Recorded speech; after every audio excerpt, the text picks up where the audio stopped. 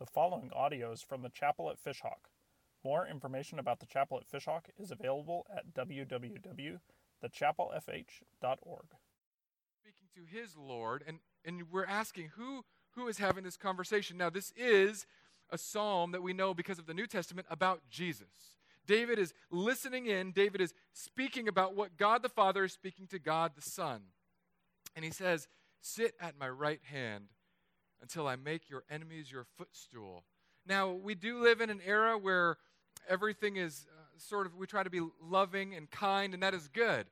We live in an era also, though, that outside of our bubble, there is quite a bit of strife going on in the world. There are enemies. You cannot turn on the news and read through one column without reading about some war somewhere. Whether it's in Palestine and Israel, whether it's in Iraq or Afghanistan, or whether it's in inner city Baltimore or Chicago, there are wars that are going on, and there is constant turmoil.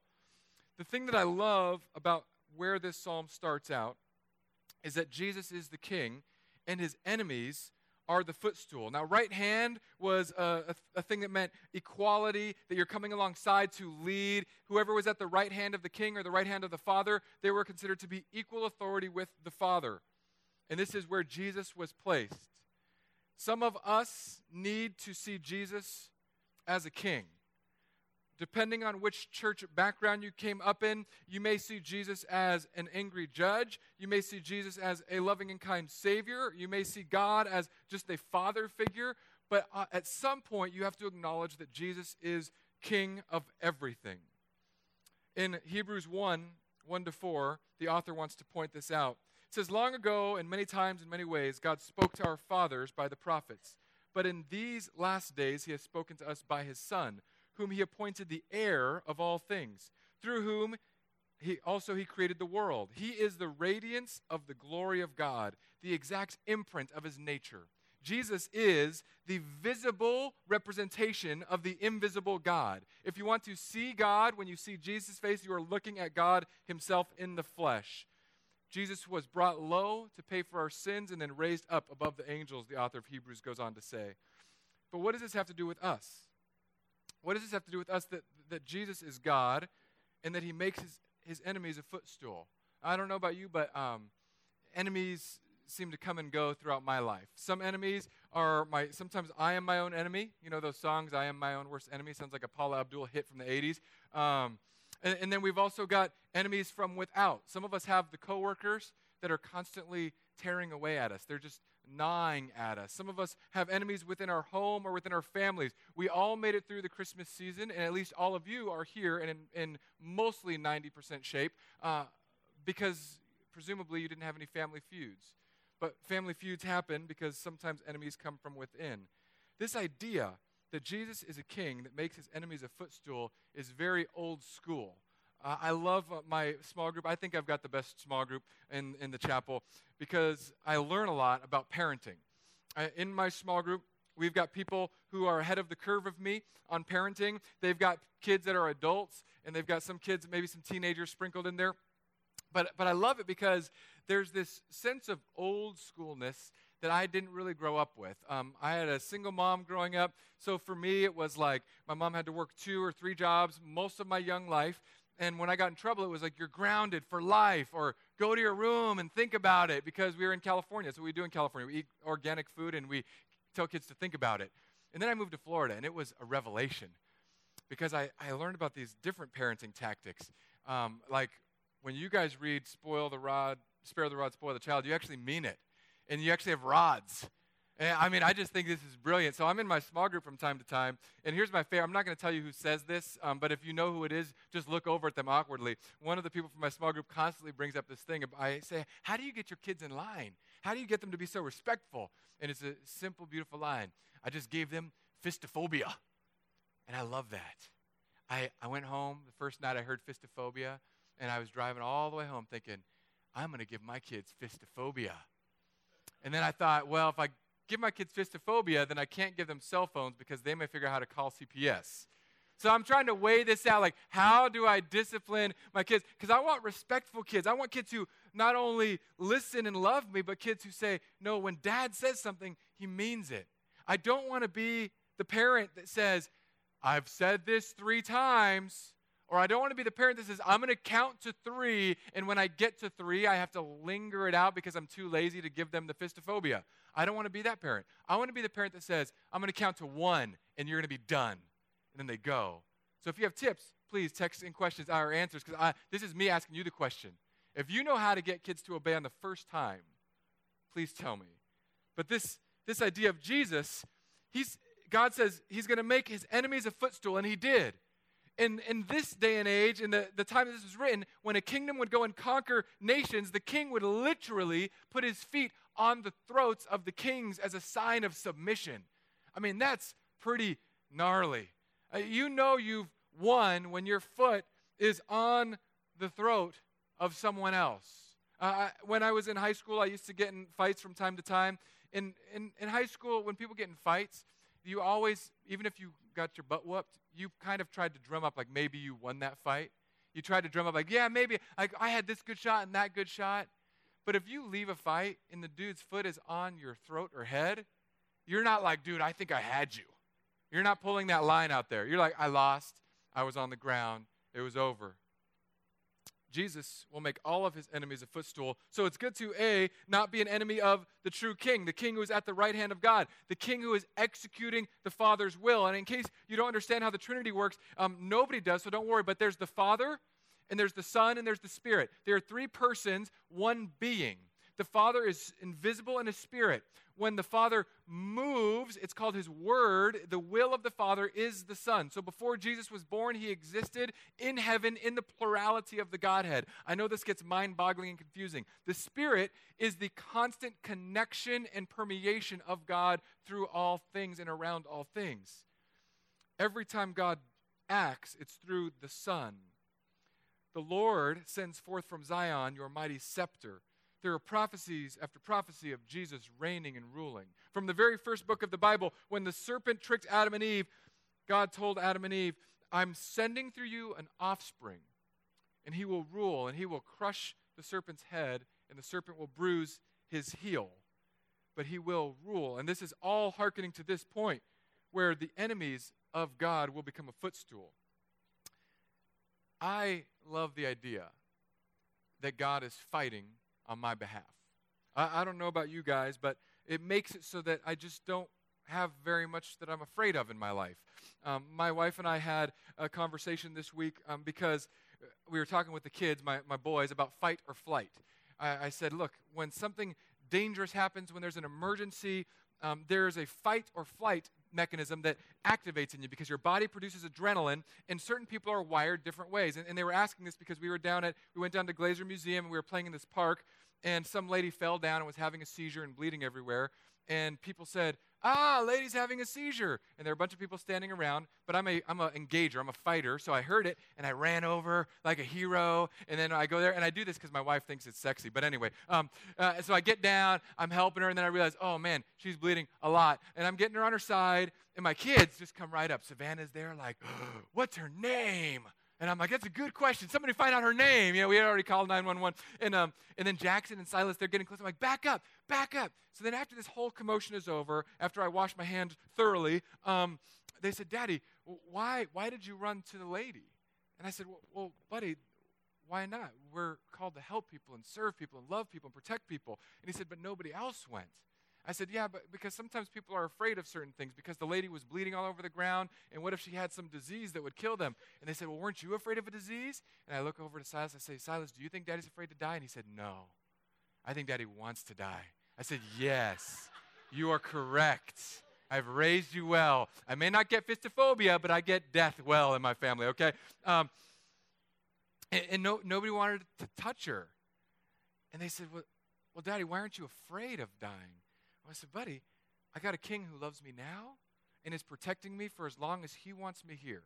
In the day that he no longer wants me here, my days are done. And that's true for every single person. It doesn't matter how healthy you are. It doesn't matter if you slay your resolutions this year. Maybe your resolution this year is to eat that dirty lettuce called kale and eat oats and grilled chicken and run 5K every day. It doesn't matter. Death comes for us all. But if we serve the king, those things around us that we feel threatened by will become less of a fear topic for us. My wife thinks that it's only because I'm large that I'm not afraid. And I tell her, I said, babe, you're just saying that because I am large, but if I were a little guy, like 5'8" or 9, then I still wouldn't be afraid. Because it's not about my size. It's about the fact that the God of the universe has won every battle that I need to be in. And that he is the king of which I am in the army. His enemies are under his feet, so I don't need to fret about them coming out from under his heel. His heel is stronger than their will. And the day that I'm called to go home is the day I'm called to go home. I can't change anything about that. Jesus is that king. And here's what happens when you see the true king, the king that protects you, the king that is around you, the king that is for you. If you see this king, you will be one of his people. And in verse 3 it says, your people will offer themselves freely on the day of your power. Your people will volunteer. Your people will serve. If Jesus is your king, you will have a desire to follow him. Not only that, you will have a desire to serve him. I love football. You guys know this. I'm talking about football a lot because it's the playoffs, and even this morning I've already been offended by three of you, for talking about the Patriots and how superior they are. We all know that the Patriots are the evil team, and they need Jesus. But one of the amazing things that I have to admit I love, and whether you're a football person or not, you'll appreciate this. The Patriots have this player who's a freak of nature. His name is Rob Gronkowski. And the reason that I think he's a freak of nature is because I've read his stats. Rob Gronkowski is my height, but he's like fusing two of me together and removing all of my body fat and giving me the speed of Usain Bolt and the strength of the Hulk. And then the guy can catch a football. And it's one of the most amazing things for me, just as a fan of the sport, to watch this huge man first outrun little guys, and then when he catches the ball, nobody can tackle him. He's just large. I mean, I do have a good example. At the end of this service, there's a guy in the back right here with a beard. Go stand next to that guy. If Rob Gronkowski were here, he's that guy's size, but he's like this guy's speed. Okay? Just small speed, big size. And whenever Rob gets the ball, it's like you watch a man among little boys.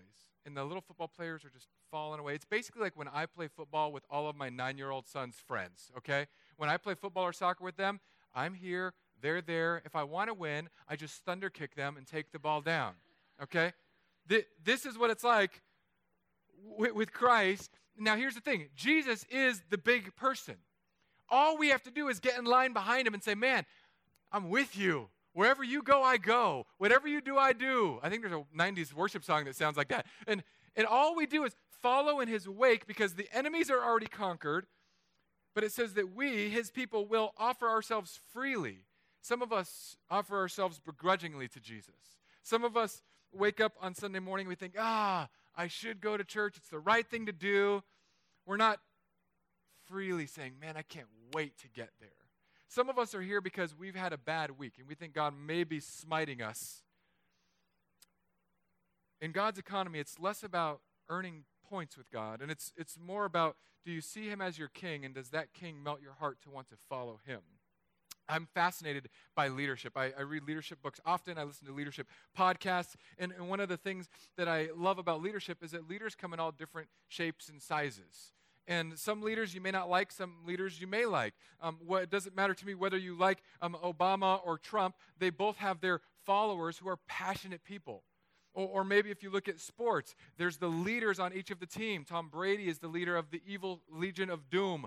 Ben Roethlisberger is the leader of the saintly Steelers. The Buccaneers, who's the leader of the Buccaneers? The Buccaneers have no leader, which is why they lose. I know. I'm seriously not trying to win any points. Like, nobody that's from Tampa is going to come to Jesus at the chapel. It's okay. God will override my stupidity. But when you have a leader that you can follow, you'll lay down your life for them. When you have a leader that's worthy of following, you'll go the extra mile for them. And this is true in all areas of life, from the home to the workplace to churches to communities. People follow good leaders. And by good leaders, I don't mean leaders who are always right, but I want to really emphasize that I think the best leaders are leaders who are always authentic and real. I think people would rather follow a real leader, one who is always real, than one who is just always right. Because the ones who are always right sometimes have an air of arrogance about them. Jesus is always real and always right, so that's a twofer. But my question is, why don't people offer themselves freely to Jesus?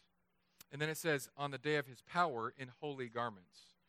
There's this idea now in church culture, and I'm in these like message boards, and pastors hang out. For those of you who don't know, most pastors are just nerdy people, and some of us are extroverts, some of us are introverts. And when we get together, we all complain about the same things, and we all talk about the same things. Constantly, as pastors, we are saying, what are you doing for your church? Are you getting your church to grow? If you go on my Facebook timeline, it's like I get messages all the time, church growth this, church growth that. And then when the pastors get together, the first thing we ask each other, it's almost like a really sad thing. Like we say, hey, what church are you a pastor of? I'm the pastor of such and such. And the very next question with every pastor is, how big is your church? It's the weirdest thing. It's like very Donald Trumpian. Anyway, that was only for you news people out there. But it's this constant comparison. It's this constant, how big is your church? How big is your church? And whoever has the bigger church, they're like the bigger head honcho in whatever the group of pastors is. But I recently came to a better realization. I was putting up this projector this week. I was on a lift that high up there, and I was terrified.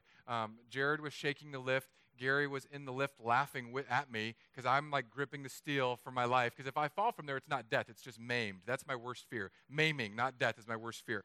But as we were putting up the projector, I was hanging out with another tech guy, Andy, and he was saying he does church consulting all over the area, from like Lakeland to Wesley Chapel. He goes, man, it was the craziest thing. I was having this conversation with the pastor in Lakeland, and he knows you.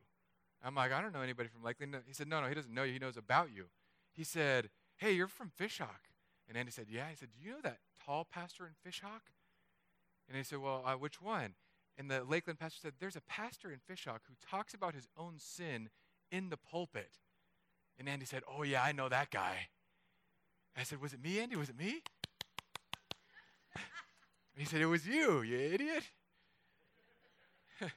And I thought, that's so cool that my sin nature has made it all the way to Lakeland. And then another pastor is wondering why I talk about it. And that pastor was talking about it as a negative, but I posted on Facebook this week that I'm counting that as a win for me. Because it's not about me being amazing. It's about me doing what Jesus has called me to do. And it's about you doing what Jesus calls you to do. And it's about you doing it freely. And it's about you not being constrained. I love that word in here, that we will offer ourselves freely. Now, there's this sort of double entendre that I feel in that I will freely give to God whatever he asks of me. But because of Galatians 5, I do so with a complete freedom that I think scares religious people. Because there's a freedom in Christ. The Bible says that Christ came to set us free, and we are free indeed. I am free to blow it, and God will still love me. I am free to do amazing moral purity, and God will still love me, because it is not about me. It's not up to me. It's about him, and it's up to him. And this is where we get things wrong, and this is why I will forever, I'm almost ready to change my Twitter handle to the tall pastor who sins, because I want it to be about him, and I want to walk in the freedom where it doesn't faze me when other people throw rocks of judgment at me.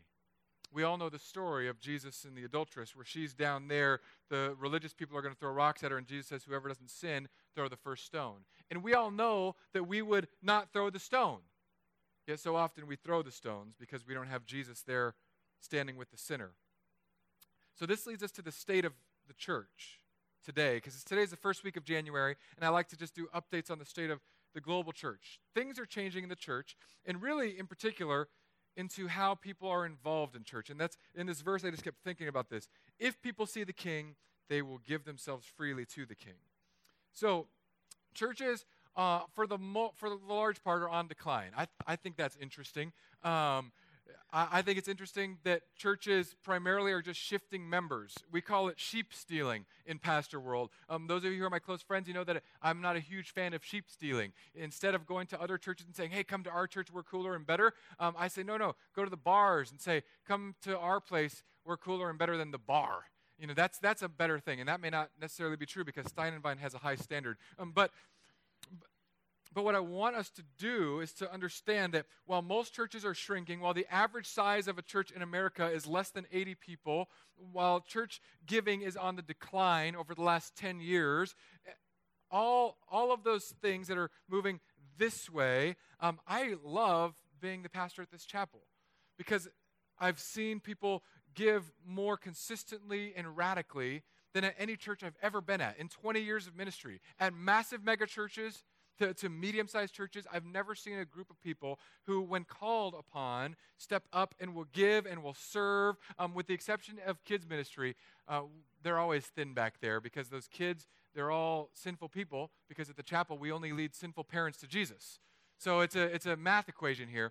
So if you want to serve back there, good. We need you back there, but only if you like children. If you have fistophobia skills, don't go back there, okay? I'm staying here. We'll let God work that out of you. And then when you have love-phobia, hate-phobia, then you go back there. Okay. Anyway, we are going against the grain where we have people who were burnt out on church, people who were far from God coming here. We have people who were exhausted of the regular church routine coming here.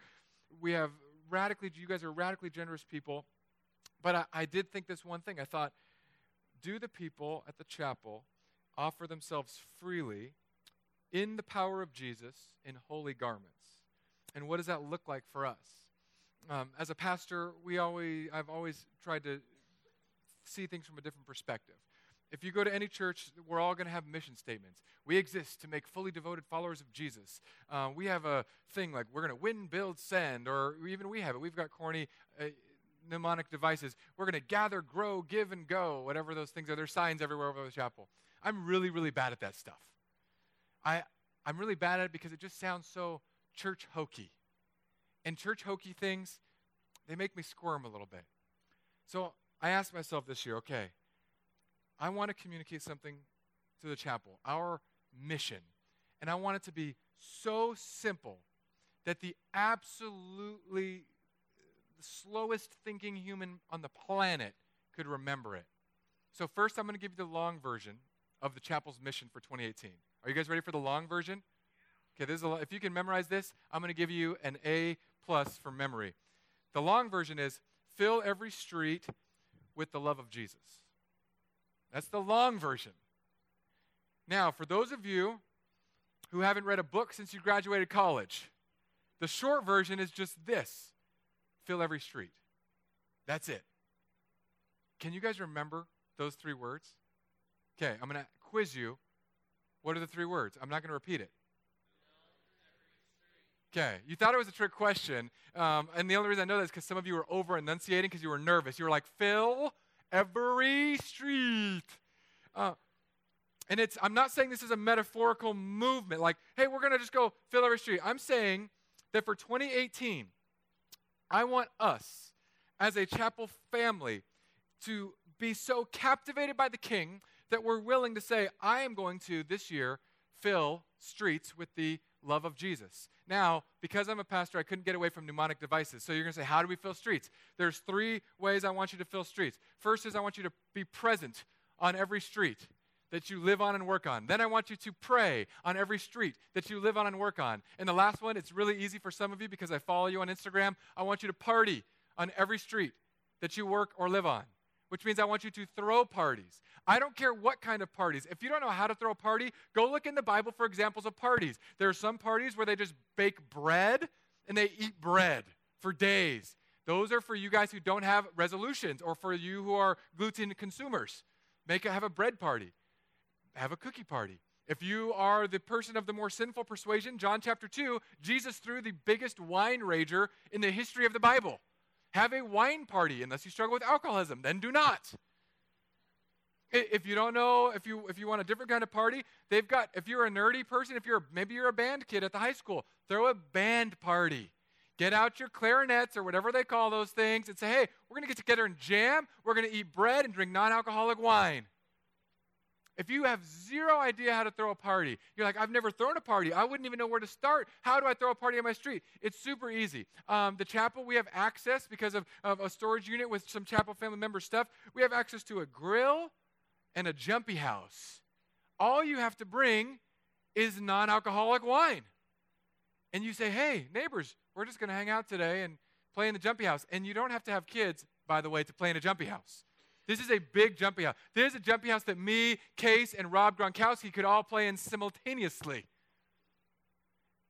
I want us this year, but only if we are doing it for the King, to fill every street.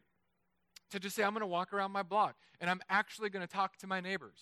I'm actually going to pray for people that I know by name. I'm going to say, God, I pray for this family, for this couple, for these kids. This week, I'm sure that I have neighbors praying for my kids because my kids were playing at the park, and there was an adult there. I had to teach my son how not to talk back to adults because my son and all of his friends came home, and they said, Ryan, Mr. Ryan, you won't believe what somebody called your son Jackson. And I'm like, what did they call him? They called him a smart B-U-T, but not B-U-T. I'm like, I think you mean B-U-T-T, and I get what you mean. Jackson, what did you do? Well, Daddy, I was jumping from this thing to the slide, and this lady said, what if my kid was down there and you jumped on him? And I told the lady, if your kid was there, I wouldn't jump, obviously. So she called him that. Now, if he were me, he would have said something like, well, at least I'm not a dumb B-U-T-T, but he didn't. Instead, he came home worried that he was in trouble because in our neighborhood, we tattle on each other on Facebook. So he wanted to tell me before I read it on Facebook. But I said, you know what, buddy, we're going to have a talk about talking back to adults. It's not how you talk to any adult, even if they are being silly. I don't want you to do those quippy remarks that crush people's souls until you're daddy's age and you have a job called pastor. But after that, you're good to go. In the midst of him navigating this thing where somebody's calling him a name, where he comes to Dad, he says, Daddy, was I wrong? I say, yeah, you were wrong, but I'd rather you be smart than dumb, so we're good there. But just adults need respect, and I was trying to do this thing. That word fistophobia is always coming to my head. I'm like, he needs some fistophobia, but I can't beat him in public because his friends. But in the midst of all that, it was interesting to me because now, the following day, he is like all about listening. He's all about asking me, Daddy, is this okay to say? Daddy, can I do this? Daddy, next time an adult says this, can I say that? And now he's trying to navigate the nuances of how to follow Dad's order, to follow Dad's lead.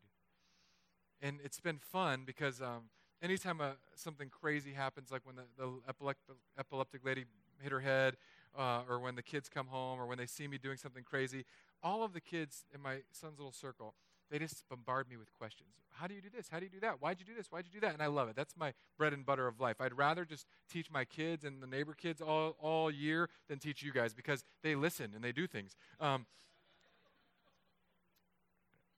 laugh. It's true. Because here's what I'm saying. When these kids, when they go out, they're going to that park and they're like the kindest humans now, all of a sudden. All of the kids who used to have mouths like sailors, now they're like, they don't say any bad things at all. I've got kids who don't even believe in Jesus. They're part of another religion, actually, and they won't even say, oh, my God, because it's the Lord's name in vain. And they're not part of Christianity. I love that. So my fear is that we would be like other faith communities, where I would say the mission is to fill every street, but you're not compelled enough by the King to actually go do it. My fear is that we come here to hear, to learn, to be challenged, but we don't go out and change our world. Motivation is a very addictive thing. It's easy to motivate people. When I want to motivate people, I get excited, and I say, we're going to go and do this. You get body motion, you get your body language going. And if you watch any sport or any war thing, there's always this connection of energy level, body language, vocal projection, and it gets people going. But motivation only lasts so long. I need us in the non-hyped up times to slow our hearts and say, who is the king that I'm looking at? Because if you are not compelled to go out and serve him and love him and before him, then you may not be staring at the right king. You may be using Jesus to feel better about yourself. You may be coming to church just for some fire insurance because you're not sure if hell is real or not and you don't want to end up on the wrong side of eternity. We often don't come to God seeing him as the king who has defeated every enemy that can stand against us. The king who commands allegiance not only by his verbal saying of come follow, but by the fact that he has modeled for us how we can live the most efficient life that is wired into God's creation. We get caught up in the daily things of life and it becomes difficult, which is why I wanted to put away the church things, because win, build, send, or save, raise up, or disciple, whatever, blah, blah, blah, gather, grow, go, the things we use, they just get caught up in church jargon. But my question for you is, in this year, in 2018, can we, and I know we can, fill every street that we live on? If I put up a map on that chalkboard, would you be able to write a star on the streets that you walk on and pray for on a weekly basis? I know that like 35% of you just got Fitbits. Let's actually use them this year, but for Jesus. Let's actually hit the streets and be kind to our neighbors. Let's not hide in our backyard lanais. And I know right now it's difficult. I'm not asking you to walk today because I understand that most of you are Floridians and you have no antifreeze in your blood. But for those of you who can brave it in short sleeves, go for a walk. For those of you who are the extroverted hospitality just gurus of life, plan a sweet party. And the agenda is not to get them here. The agenda is not to get them in God's club. The agenda is for you to love your neighbors. That's the agenda. And you don't just invite people that are like you, invite people that are different from you. Invite people that you would never invite before. At the Band of Brothers, we were talking this week about the type of people we associate with. And we were talking about, what would it be like if we brought this type of person to church? And in church gatherings, we always use the most extreme things. Well, what if we brought a murderer to church? I would love it if we had a murderer here, like a reformed murderer, not like an active one. I guess an active one, too, wouldn't be bad because there's police officers and Floridians, so we're safe. But I would love it if we did. I love it that we have people regularly that come here. This may sound weird. I love it that we have people coming here who are having sex outside of marriage, who are in homosexual relationships, who are working through drug addictions, who are working through pornography addictions. I love it that we have messy people that feel like they can come here. Because I will still say, as a pastor, man, stop having sex until you're married. I think that marriage is best and created by God to be between man and women. I don't think marriage is between a man and a man or a woman. I do believe that pornography is bad. You shouldn't do this. I do believe that drug addiction, leaning on a substance to alleviate internal pain, is only a temporary solution for something that needs an eternal fix. I believe all those things, but I'm willing and ready and here to walk with you. And I hope that you are ready and willing to walk with those in your neighborhood, because things get messy quick when you hang out with people who are sinners. And if you haven't done it for a while, we can trade jobs, because I hang out with you every Sunday. And you hang out with me. Jesus came as the king who defeats enemies, and he calls his people to follow, and to follow him on the day of his power in holy garments. Now, the only way we get holy garments is if we are washed in Jesus, covered by Jesus. There's an interesting part of this verse that we don't get to talk about, but there's a guy mentioned here in the order of Melchizedek. This is a mysterious character. He comes into the Bible in Genesis 14 and then vanishes. We don't hear anything else about him. He comes in, Abraham gives him a tenth of all of his stuff, and then Melchizedek leaves. It says in the book of Hebrews that Melchizedek has no genealogy, no mother or father to speak of. Most commentators tend to believe that Melchizedek was a pre-incarnate, before Jesus was in the meat, version of Jesus. Jesus came to appear to Abraham, was worshipped by Abraham, given gifts by Abraham, and then he vanished. But he is the King of peace. He is the King of Salem, the Bible refers to him as the King of Shalom. And this is the last thing that I need us to understand. In between where Jesus is Melchizedek, and he is going to come and he's going to judge the nations, and he's going to fill the nation with corpses. For some of you are thinking, wait, what does that mean? It means that literally people who choose to follow sin end up dead. Dead in this life, dead for eternity, dead. Dead apart from God, eternal torment. There are varying views. I believe that there is an eternal death that just continues forth. And it's not that those people don't have an opportunity. The Bible says in Romans 6:23, the wages of sin is death. If you work for sin, and I don't mean sin like do's and don'ts, I mean sin like if you live for something that is non-God, the paycheck you get is eternal death. But the free gift of God, this is the very next part of Romans 6:23, the free gift of God is eternal life. So you can either work for sin and die, you can work for non-God things and die forever, or you can say, God, I want your gift.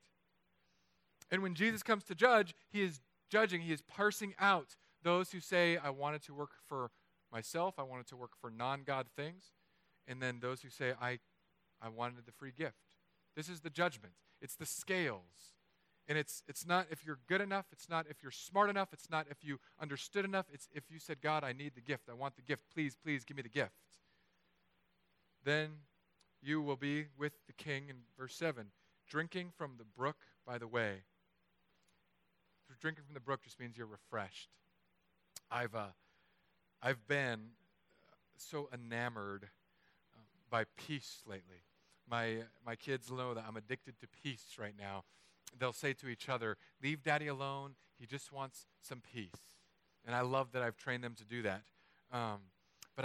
For me, I go to the beach. Not right now, obviously. But generally, I'll go to the beach. And I'll try to go in the middle of the day so no one is there. And I'll sit in a chair. I've got beach chairs in my trunk permanently. I've got sand in my trunk permanently. And I'll just sit on the beach and just relax. And this is all I'm asking for us this year. To fill every street and then live life trusting that God is in control. If I didn't believe God was in control, I would be a basket case. Because there are so many marriages in turmoil. There are so many kids who have gone wayward. There are so many people that are having cancer or this test or that test, and I'm praying for all of them. The only reason that I don't unravel is because God is in control. God has already won the end game, so I can love people, fill every street with God's love, and then I can just sit on the beach and say, God, you've got this. I don't have to worry about how many people come to Christ because God's got it. I've got to worry about how many people I'm loving because that's what he's called me to do. I pray that this would be our mission this year, that we would see the King as he is, conquering all, making his enemies a footstool, and that we would follow in his wake, filling every street with the love of Jesus through being present, partying hard, and praying. You can change up the order. If you're a new convert, party hard, be present, and then pray for forgiveness. If you're an old convert, pray that you're awesome. Party that's not fun. If you grew up in the church, you don't know how to throw fun parties. And then just be present and talk to people. This is what God is calling us to do this year.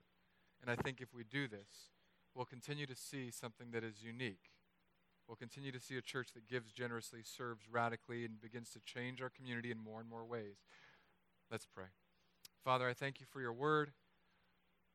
Lord, I would love to see people live like family and serve on our streets and live and fulfill our call to be missionaries to our neighbors. Lord, I know that it's easy to think about it. It's easy to hear about it. It's hard to do it. It's hard to execute. So I pray that those who are wondering, those who are not knowing how to pursue, how to fill every street, that they would ask questions, that they would get together with their groups, their small groups, their friends, and say, how can we throw a party for Jesus on our street? And God, I pray that at the end of 2018, we'll be able to put up a map and start marking these streets out. That we'll be able to say, we have covered Fishhawk, that we have covered our communities in Riverview and Brandon and Valrico, that we have covered the rural areas of Lithia with prayer, with our presence, with parties, and with the love of you, our Savior. Be with us now, we pray, in Jesus' name. Amen.